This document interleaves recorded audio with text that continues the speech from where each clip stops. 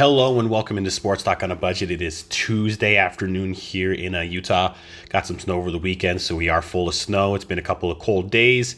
It is obviously February 7th, about 4 to 5 days until the Super Bowl between the Eagles and Chiefs. So can't wait to get to that. Can't wait to watch that. I think it's going to be a great game. That'll be a big part of the show. It won't be the entire show today. So let's go ahead and jump into the topics here.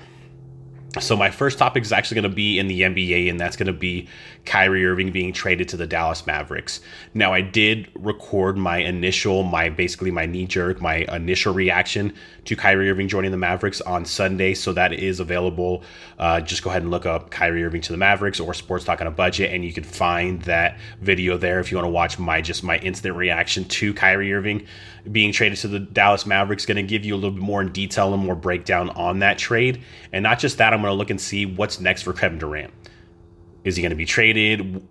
Does he stay with Brooklyn? We'll look into what are the options and what's going to be next for Kevin Durant. And then my second topic and my last topic actually is going to be my Super Bowl breakdown and picks. So my ultimate Super Bowl breakdown, and then I'll go ahead and give you my pick for the game. But I want to look at this game from every angle that we can, because obviously this is going to be the biggest game of the year. Obviously it's Super Bowl, and I think this is going to be a really good game. Two pretty evenly matched teams that play different styles, but should be exciting and should be a very exciting breakdown as well. So with that being said, let's go ahead and dive into the show.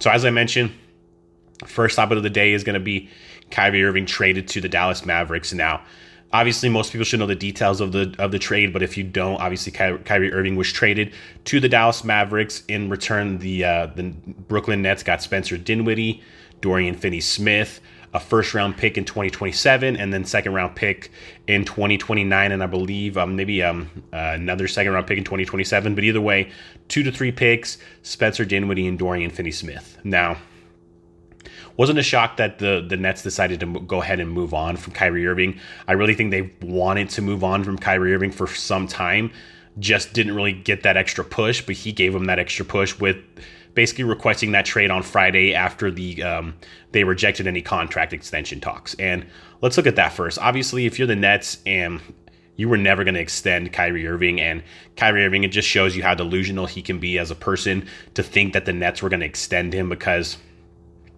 you can't extend somebody who has been maybe the most unreliable athlete in professional sports, at least in American professional sports.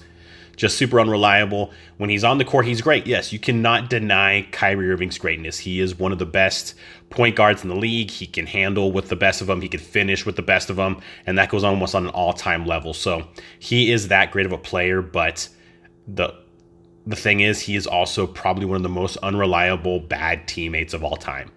Like, this guy makes Terrell Owens look like a model citizen, a model teammate. So Brooklyn had no choice but to deny the extension request from Kyrie Irving, because it's stupid to tie yourself to Kyrie Irving long term. And then obviously when they denied that, Kyrie Irving requested a trade, and there was 4 teams originally that were supposed to be in on the trade and actually did offer trades as well, and that was the Lakers, the Clippers, the Suns, and obviously the Mavericks, who eventually landed Kyrie Irving. And it actually was reported that Joe Tsai, the GM of the Brooklyn Nets, had no interest in trading Kyrie Irving to the Lakers, because that's what Kyrie Irving wanted. He didn't want to facilitate a trade that Kyrie Irving wanted. He wanted a trade that obviously was going to work best for them, and also send him to a place that maybe wasn't his first or second favorite destination to go. But just to break down how this is going to be, obviously you pair Kyrie Irving with maybe the best offensive player in the NBA right now, and that's Luka Doncic. And if you're Luka Doncic and the Dallas Mavericks, you needed to make a move so you can make a run. You have a generational player like this in Luka Doncic. The guy he could score in so many different ways. He's just very smooth with the ball, just a very, very good offensive player. You pair him with Kyrie Irving, who's a very good offensive player. Now, both of them are ball-dominant players. They like to have the ball in their hands. They're not good playing off the ball. So that could be a struggle there, and that'll be a tough situation for Jason Kidd to overcome. But, I mean, like I said, when you have 2 of the best offensive players in the game on your team, they're going to be a team that scores a lot. Now, the defensive side is definitely going to suffer, because both Kyrie Irving and Luka Doncic are nothing to write home about on the defensive side. So that could suffer. But in a wide open Western Conference, they might be able to make a run just because of that offensive firepower. I mean, Luka Doncic was able to take Dallas to the conference finals last year. And that was with I mean, Jalen Brunson was a good player, but he's not Kyrie Irving. Spencer Dinwiddie is okay. Tim Hardaway Jr. they still have. They picked up Christian Wood in the offseason, so they do have a little bit of beef down low and someone who can get some rebounds and defend for them in the paint as well. So not the most complete team in the West or anything like that, but maybe the team with the highest ceiling in the West now with the Steph Curry injury to Golden State, and it's going to be difficult for them to even make a playoff run. So maybe the best and most explosive and highest ceiling team in the West is probably the Dallas Mavericks right now, because when you have the kind of firepower like Kyrie and Luka Doncic on the same team, there could be potential fireworks. But the question with Kyrie Irving, and the question's always going to be with Kyrie Irving, how invested and how all in is he? Because these last couple of months with Kevin Durant out, he has been an all-star, an all-pro, not an all-pro, but an all-NBA player. Like, he has been great, averaging over 30 points per game, shooting percentages up both from 3 and from 2. I mean, he has played really, really well these last couple of months. If he can carry that level of play he's had these last couple of months to Dallas to pair with Luka Doncic, they could definitely be a team that makes a run at the 1 seed, or at least a run at a top 2 or 3 seed, and that can make a run in the playoffs because Kyrie Irving has played that well. And then obviously Luka Doncic is an MVP candidate. So, I mean, he's on the short list of like 4 or 5 people that are legit MVP candidates. So it could work, but like I said, it all comes down to Kyrie Irving's effort level and Kyrie Irving's interest level. That's what it's all going to come down to. Is he interested in taking this as far as he can go? Is he interested in being a good teammate and getting along for these next couple of months to make a potential run in the Western Conference? Like I said, is wide open right now. I mean, Denver is the best team at the 1 seed. They're a good team, but they have some flaws. Memphis is the 2 seed, but they have lost a lot lately. I think they've lost like 7 over the last 8 games or something like that. And then you got Sacramento, who doesn't have a lot of playoff experience, and just a bunch of other teams just kind of all melded together, either in the middle. You basically go from 3 to 12. It's like a couple of games apart. So there's definitely opportunity in the West. And I think with that kind of firepower, you can make a potential run, but it all just hinges on, like I said, what kind of state of mind is Kyrie Irving going into. Obviously, it feels like he definitely wanted to be out of Brooklyn, but is this the place he ultimately was willing to play and willing to go to? We will see. To look at the Brooklyn side, and that's where we're going to move. My second topic is what's next for Kevin Durant and the Brooklyn Nets. I mean, Spencer Dinwiddie was already actually there in Brooklyn a couple years back. Dorian Finney-Smith, those are nice players. Those are good role players. Good. Dorian Finney-Smith can come off the bench, provide some spark. He's a good 3-and-D guy, can hit a lot of outside shots, and is also a very good defender, which Brooklyn is lacking. So they upgraded at least, definitely not on the offensive side, obviously, by losing Steph Curry, but you upgraded on the defensive side with the additions of Dinwiddie and Finney-Smith. So the cupboard isn't exactly bare there, and obviously Kevin Durant's supposed to come back from injury in the next couple of weeks. You still have guys like Seth Curry and Joe Harris and other guys like that. So you still have a decent squad. Currently 4th in the East right now is the Brooklyn Nets. I think that's their ceiling. I don't see them getting into the top 3. I think the top 2 are definitely cemented with Boston and Milwaukee. And you might be able to cement Philly in that 3 seed there. So I really think the Brooklyn ceiling is the 4 seed. But, I mean, Cleveland's right there, and they could vie for that 4 seed. So, do I think they could be a playoff team, even without Kyrie Irving? Definitely. Do I think they're a championship contender? No. Did I think they were a championship contender with Kyrie? No, I did not, because the cohesiveness and just the I just didn't think that they ever got along, or it was never kind of a harmonious kind of connection there in Brooklyn. And unfortunately, with Kevin Durant lately, he has been very injury prone, so you can't really rely on him to be out there on the court night in and night out just with the injuries he's had. And then obviously with Kyrie Irving, they couldn't rely on him to be out there night in and night out, not just with the injuries, but just with his whole mental situation as well. So I think what happens here is I think the Nets go through the season and make a run as far as they can with the team as constructed. And then they'll deal with what's going on with Kevin Durant in the offseason, whether it's going to be a trade, whatever happens there, because you have really only 3 days now, or 2 days. You have today, tomorrow, and Thursday to trade him. And they just announced earlier that they're not really looking to make any trades, and that they're telling teams that are calling that they're not really interested in making any trades for Kevin Durant right now. So Kevin Durant will probably be a Brooklyn Net at season end, whenever that is for them, whether that's the first round, second round. Doubt it's the conference finals or further, but you never know. Kevin Durant is that good of a player when he's healthy. But I think they stand pat with the team they have. They may make another small move that doesn't involve Kevin Durant because they do have some draft capital that they can get out there now. So they may make another small move to kind of make their team the best it can be for this year to make a run. But I don't see them trading Kevin Durant, and I don't see Kevin Durant going in there and demanding a trade. Like I said, I think they'll play out the season and decide in the offseason what's the best practice for them and what's the best plan of action and the best way forward. If you're Kevin Durant, obviously this experiment has totally failed, whether it was your experiment with just you and Kyrie Irving, and then when you brought in James Harden, obviously failed. Was a terrible decision to trade Kyrie Irving when you had Steph Curry and you had a team that was an instant dynasty. You probably would have probably like 2 to 3 more championships under your belt if you just stayed in Golden State. But I mean, that's a decision that's probably going to keep him up at night and he may regret for the rest of his life. But the experiment did not work, and that is a gross understatement. You just got to move forward. I think for him, it's not worth going in there and demanding a trade by the end of the trade deadline, because I just don't know how many teams have the actual assets and capital that the Brooklyn Nets are going to want in return for a guy like Kevin Durant. When he's on the floor, he's a top 5 player easily.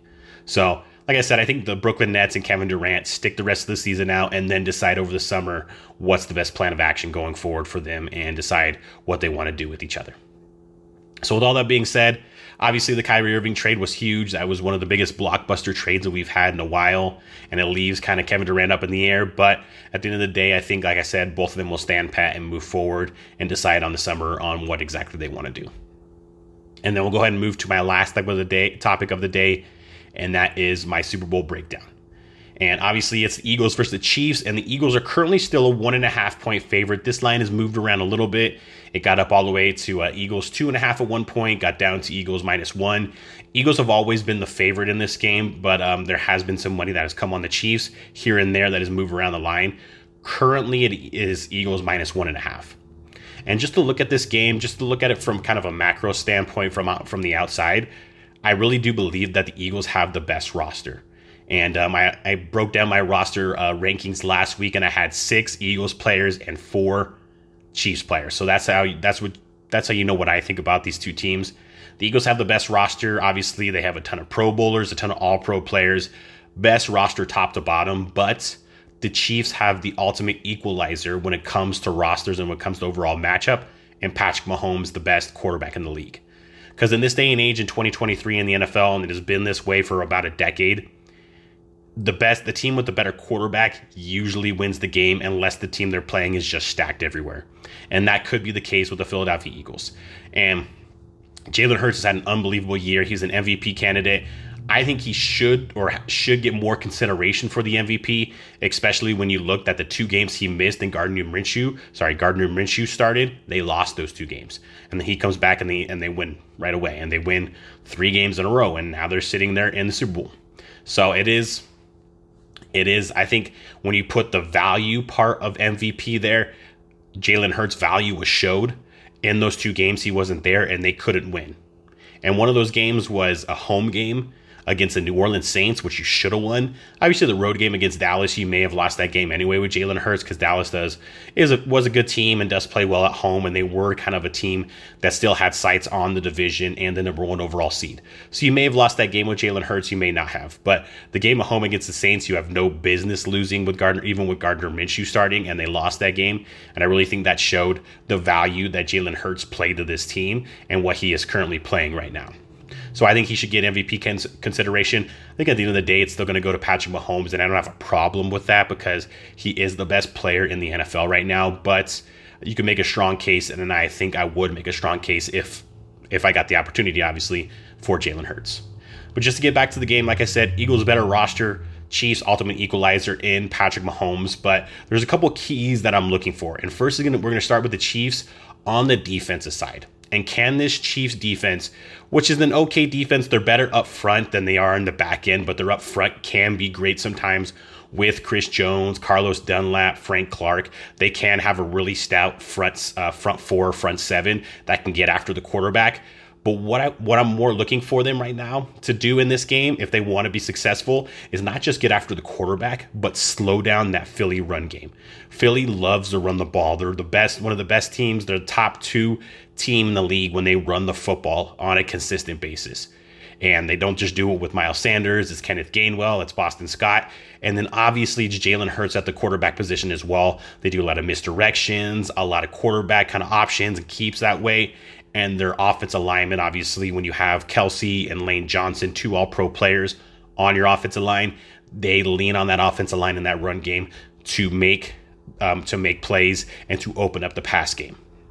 So if the Chiefs can slow down that run game, which I'm sure is objective number 1 for Steve Spagnuolo and that Chiefs defense, if they can slow down that run game and make Jalen Hurts win from the pocket and win with his arm. Not saying that Jalen Hurts can't win with his arm and can't win throwing the football, but it's a lot more difficult when it comes to the Eagles, and that's not exactly how they want to win on offense.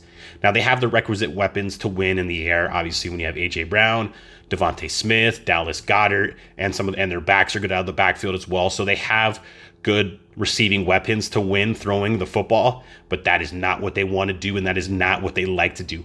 They like to run the ball to set up the pass, not the other way around. They're very old school in that way, where, like I said, they like to run the ball to set up the pass.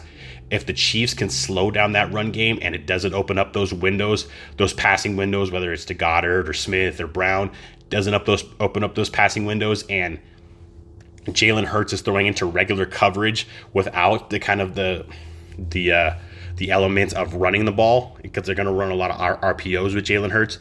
If he's just dropping back, just straight throwing the ball because the run game isn't generating what it usually does, that's going to give the Chiefs a really good advantage, and that's going to make things a lot tougher on Jalen Hurts and this Philadelphia Eagles offensive, especially their offensive game plan as well. And then if you're the Eagles, we'll go to the defensive side. Can you disrupt Mahomes and get him and make him uncomfortable? Now, obviously, I've talked about this in my last couple of shows. The Eagles lead the league in sacks by more than 14 sacks. So they're a team that gets after the quarterback, and it's not just with one guy. It's not just Fletcher Cox. It's not just Brandon Graham. It's not just Hassan Reddick. They get after the quarterback, and it's not just with their front 7. They like to bring in blitz packages with the safeties and corners. They like to get after the quarterback from multiple areas to make the quarterback as uncomfortable as he can be. So that's big there. Can the Eagles do that against Patrick Mahomes? The offensive line for the Kansas City Chiefs is a good offensive line, and they protect Patrick Mahomes.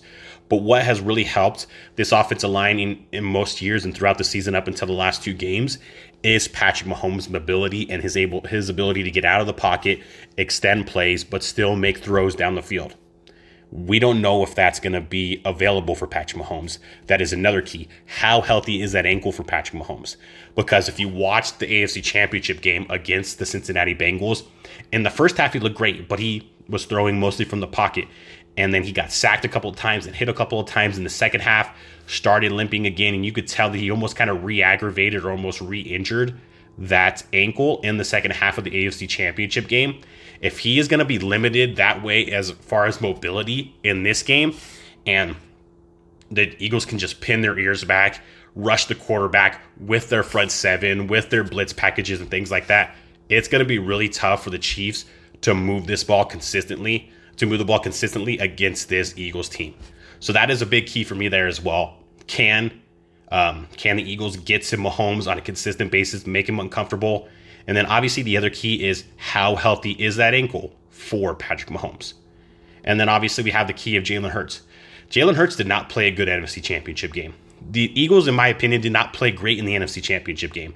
They pretty much got awarded an NFC Championship pretty much on that first play. Now, their front 7 did what they needed to do. They weren't going out there saying, we're going to knock Brock Purdy and Josh Johnson, the backup, out of the game. That wasn't their game plan, but their game plan was to make Brock Purdy, the young quarterback for San Francisco, uncomfortable. That's exactly what they did from the first series. Made him really uncomfortable, knocked the ball, made him turn over the ball. And in the process of getting after the quarterback, sometimes when you get after the quarterback that consistently, you are able to hurt the quarterback. That's not your objective. No one's going out there, at least I hope not, no one's going out there with the intention to actually hurt the quarterback. But if you get after the quarterback as consistently as Philadelphia can, that can happen. That's exactly what happened in the San Francisco game. And that first series there, when the Eagles' defensive front was able to get to Brock Purdy and basically knock him out of the game, or pretty much just tear his ligament in his elbow, they won the NFC Championship game on that play and on that series. Because after that, the 49ers basically had no chance. So you could say that the Eagles didn't play great, but they did exactly what they do great, getting after the quarterback and playing stout defense. If they were able to do that against Patrick Mahomes and do that consistently, especially with that ankle injury for Patrick Mahomes, it may not matter anyway. The Eagles might still be fine playing just their B performance on offense. It may not matter because their defense can be that disruptive and can be that good. So I think they're going to need more from this offense and more from Jalen Hurts. Obviously, the 2 weeks off will really be good for Jalen Hurts in that shoulder because he was missing a lot of throws in the NFC Championship game. And then obviously the 2 weeks off will be good for Patrick Mahomes in that ankle to make sure he's as close to 100%. I don't think either guys will be at 100%. I think Mahomes will probably be about 75, 80%. Hurts maybe about 90, 95%. But this 2 week layoff can be a big key in this game to get them more kind of ready for the game. And then obviously this week, there's some practice, but your practices aren't the same as they are throughout the year because you have so much of media availability, especially for the quarterbacks like Mahomes and Hurts. There's so much going on the week of Super Bowl that they're not practicing nearly as much or as vigorous as they usually do. So I don't know if that's going to help their injuries or hurt their injuries, but either way, could play a factor as well. Looking at this game, I think the Eagles are going to be able to run the ball on this Kansas City team. I think they'll keep guys like Chris Jones and Frank Clark and Carlos Dunlap away from Jalen Hurts. This roster for the Eagles for me is just too good.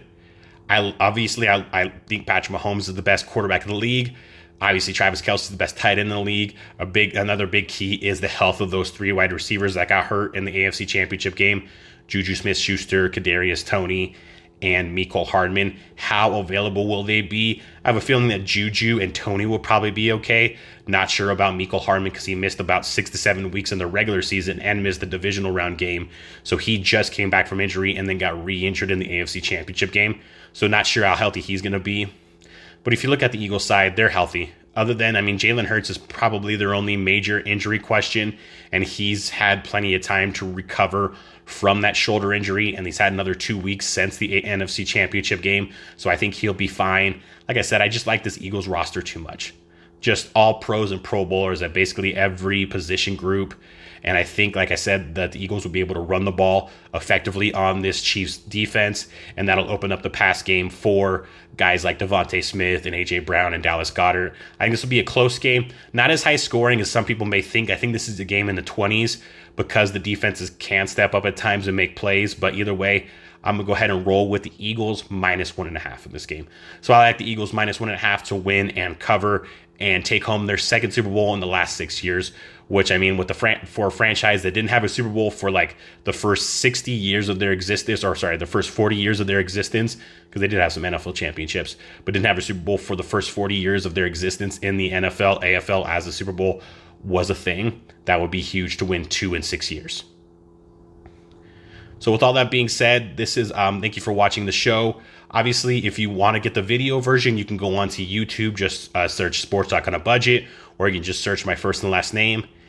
Please go and watch. I have all my videos up there. I have a lot of NFL playoff videos.